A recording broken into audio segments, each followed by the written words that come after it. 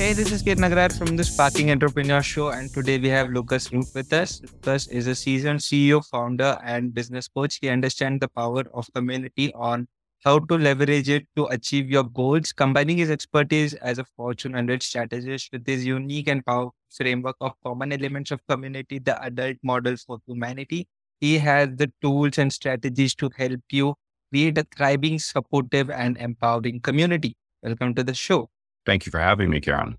Let's get into the journey. What made you a coach? Like, what were the series of events that led to you being a coach? Yeah, I think it's funny. I think probably everybody becomes a coach in some way at some point in their life. Everyone. I think that people are going to recognize that you have achieved mastery in something. Maybe you have achieved mastery as a woodcarver. And I don't say that tongue in cheek. I grew up with a guy who was truly a master woodcarver. And I went and studied with him for a summer because why not? Maybe you've achieved mastery at some kind of specific technology. Maybe you've achieved mastery at speaking a very specific way. And people are going to come to you and they're going to say, I love that thing that you do. Teach me about it. So that particular conversation is going to happen with everyone. Everyone who's listening to this is going to have that happen to them. I love that thing that you do. Teach me about it. And can you tell us about your inspiration behind starting coaching as a profession? I spent 17 years on Wall Street. I realized that you don't see a lot of gray hairs, so it's hard to see that, but it is true. 8 years ago, I decided that I needed to leave Wall Street. I launched my consulting company doing business strategy consulting. I still actually do business strategy consulting. When I left Wall Street, all of a sudden I had all this free time. I stopped working 13, 14-hour days and I started having a normal life. And with all that free time, when people would come to me and say, I love that thing that you do, at the time earlier, it was around mindset. So making sure that I was able to really set my mind in a way that made sure that I was productive and effective throughout the day.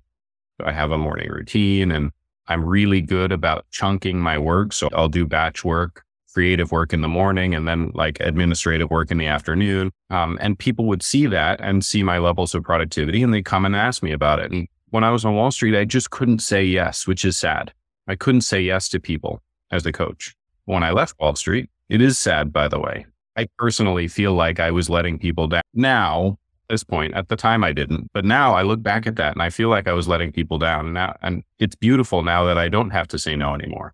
When I left Wall Street, I had all this time. People would come to me and they would ask me for things. And I'd say, okay, yeah, I could do that. And also, maybe I'll come up with a pricing structure so that it makes sense for me too. Now I can teach you and you can help me expand my life in other ways by paying me. At first, it was small, a few people here and there, and then it started growing. People got more and more interested in the things that I do, the way that I manage my relationships, the way that I hold people close to me and encourage them to lean on me, right? And I lean on them. That grew into this thing that I call community, and it has grown bigger and bigger. And people are noticing the way that the people in my community are supporting my success and the way that I'm supporting their success. And they're noticing that and saying, I want that. Lucas, teach me more about that thing that you do. As you mentioned that the thing that you do, what are some steps and procedures that you put forth to help them find their thing and do it? Yeah, it's a beautiful thing when you can help somebody find the things that they have mastered and turn that into something they can monetize. Because the truth is, everybody wants it. Even things that seem esoteric, an expert bookbinder, or again, as I mentioned, a woodcarver. Pay attention to, this is really key for me. This is one of the inside secrets. Pay attention to the things that seem easy to you, that don't seem easy to other people. That's probably a skill that you have mastered and other people want to pay you to teach them. The things that seem easy to you and don't seem easy to other people. And tell us about the ways of monetizing it. How do we find the initial clients? How to build that community so that everyone knows that this person is related to that? Yeah, awesome question. First thing you do is tell people that you're interested in selling that skill. Tell everyone. People will start to notice that you're doing it. The second thing you do is you start demonstrating. So if it seems easy to you, then demonstrating it should also be easy. Demonstrate it in a way that makes people excited to participate. Participation is at the core of community. And if you want your community to lift you up, then they need to be excited to participate. while you're demonstrating your skill, get them excited to participate. Now, what does participation look like? It could look different for all sorts of things. Let's say that you're a breakdancer. I love breakdancers. The breakdancers in New York City are absolutely extraordinary. They're also extraordinary showmen, all of them. They get crowds excited to participate. So they'll come around the crowd and they'll get people clapping their hands. That's excited to participate. And now for a very brief period of time, that crowd of people, they're lifting up, they're supporting, they're making that performance powerful for the performer. If you get good at doing that, people are going to really like showing up for you over and over again. And as they show up more, they're going to want to learn your name. They're going to want to spend more time with you. They're going to want to hold the jukebox, not just clap their hands.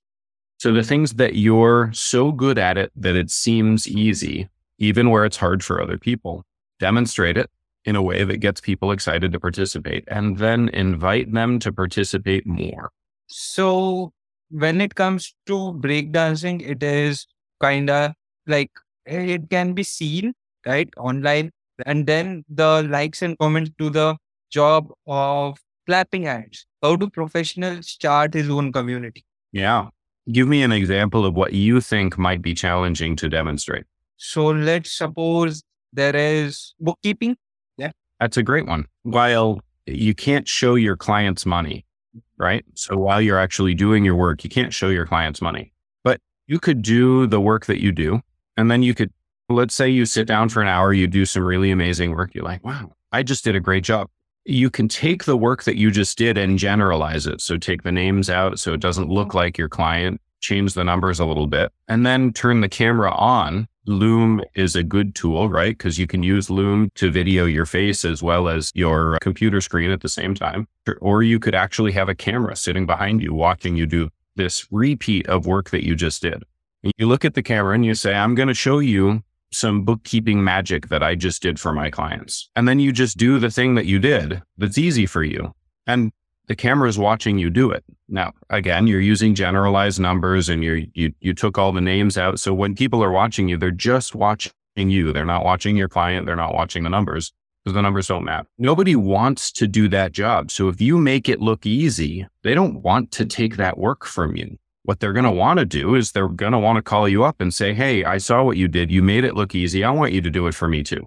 Yes. Wonderful. Great answer. Tell us about a question that I haven't asked, but you want people to ask you that question. What is that question? And tell us the answer to that question. That's a good question. I use that same question in my own podcast. Yeah. That's a question. The questions that I get the most often from people are, what's your favorite book? Or what is the book that you gift the most often? Here's the question that I think more people should be really asking. What is it that you want to be when you grow up? What is it that you want to be when you grow up? But the funny thing is, I think most people don't spend time thinking about that. I will be happy to answer that, Kiran. But you first, have you thought about what you want to be when you grow up? Yeah. Yeah. There are things, being a seasoned entrepreneur like you are at, moving, like having the times, beaches, sunsets, whatnot. Good time. I see that work. You know what I want? Yes. I want to be so wealthy that I can invest in 10,000 female-led businesses, female founder startups. Wow. I want to personally invest in 10,000 female founder startups. That's what I want to be when I grow up. Oh, share. I'm with you. Let me know if I can help in any manner in that giant vision. So, love it. We'll do it together. We'll invest in female founder startups together. Yes, excited. Let's know what the possibilities are. Lucas, next question. So tell us about the best ways of reaching out to you. Tell us about website, email, or anything that can help us reach out. Yeah. Best place to find me is my website, lucasroot.com, and my email, info@lucasroot.com. And Lucas Root is wonderful logo. Like if you see his logo, it's very beautiful. Next question.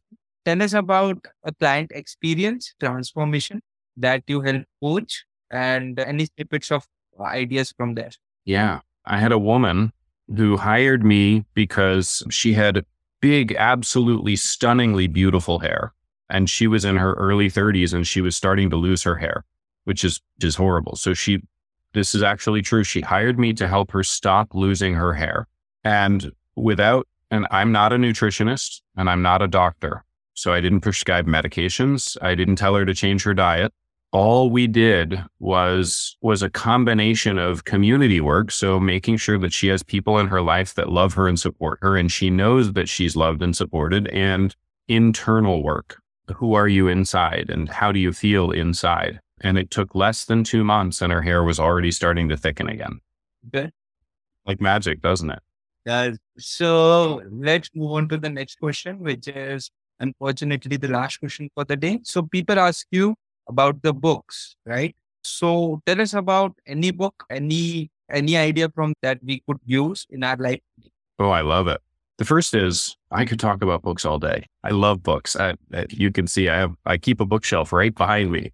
Yeah. I have bookshelves scattered around the house. I think books are amazing. Number one, go to yard sales and garage sales and cheap stores and browse their books everywhere. Everywhere you go, look at books, buy books. Not necessarily because you want to spend less money, but let's be honest, if you're going to be buying books like this, then, the numbers add up pretty quickly. So, go find previously loved books to fill your bookshelf with, and do fill your bookshelf. Number two, read them. If you've ever heard the term shelf help, not self-help, make sure that on your shelf are not shelf help. Read them, internalize them, listen to them, pay attention to them. Number three, do some reading, nonfiction, in the morning every single day before you have your morning tea.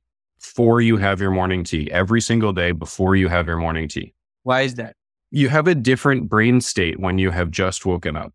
So for those of you who have studied brain states, when you're in the middle of the day and you're making decisions and you're pounding workout, that's called alpha brain state. When it's early in the morning, you've just woken up, your eyes are still half closed, you're rubbing the sleep out of your eyes, you might fall back asleep. The brain state that you're in right then is called theta brain state. Theta brain state is primed brain state to learn. And if you're primed to learn, what better to do than read a nonfiction book? Read one of these self-help books that you picked up yesterday at the garage sale or from your neighbor every single morning before you have your tea. As soon as you start having your tea, the caffeine in your tea is a mild stressor. That's why it's so effective at waking you up. It mildly stresses your body. That mild stressor also pulls you out of theta brain state. So do a little bit of nonfiction reading every single morning, no matter what, before you have your tea. Transformational. Let's see what happens when we actually apply this in our lives. Lucas, thank you so much for enlightening us on a lot of things today. It's been my pleasure, Karan. Thank you for having me. Thank you so much. It was an honor for me to host you today. And I am your host, Kiran Agrawal, signing off. You guys take care. Bye.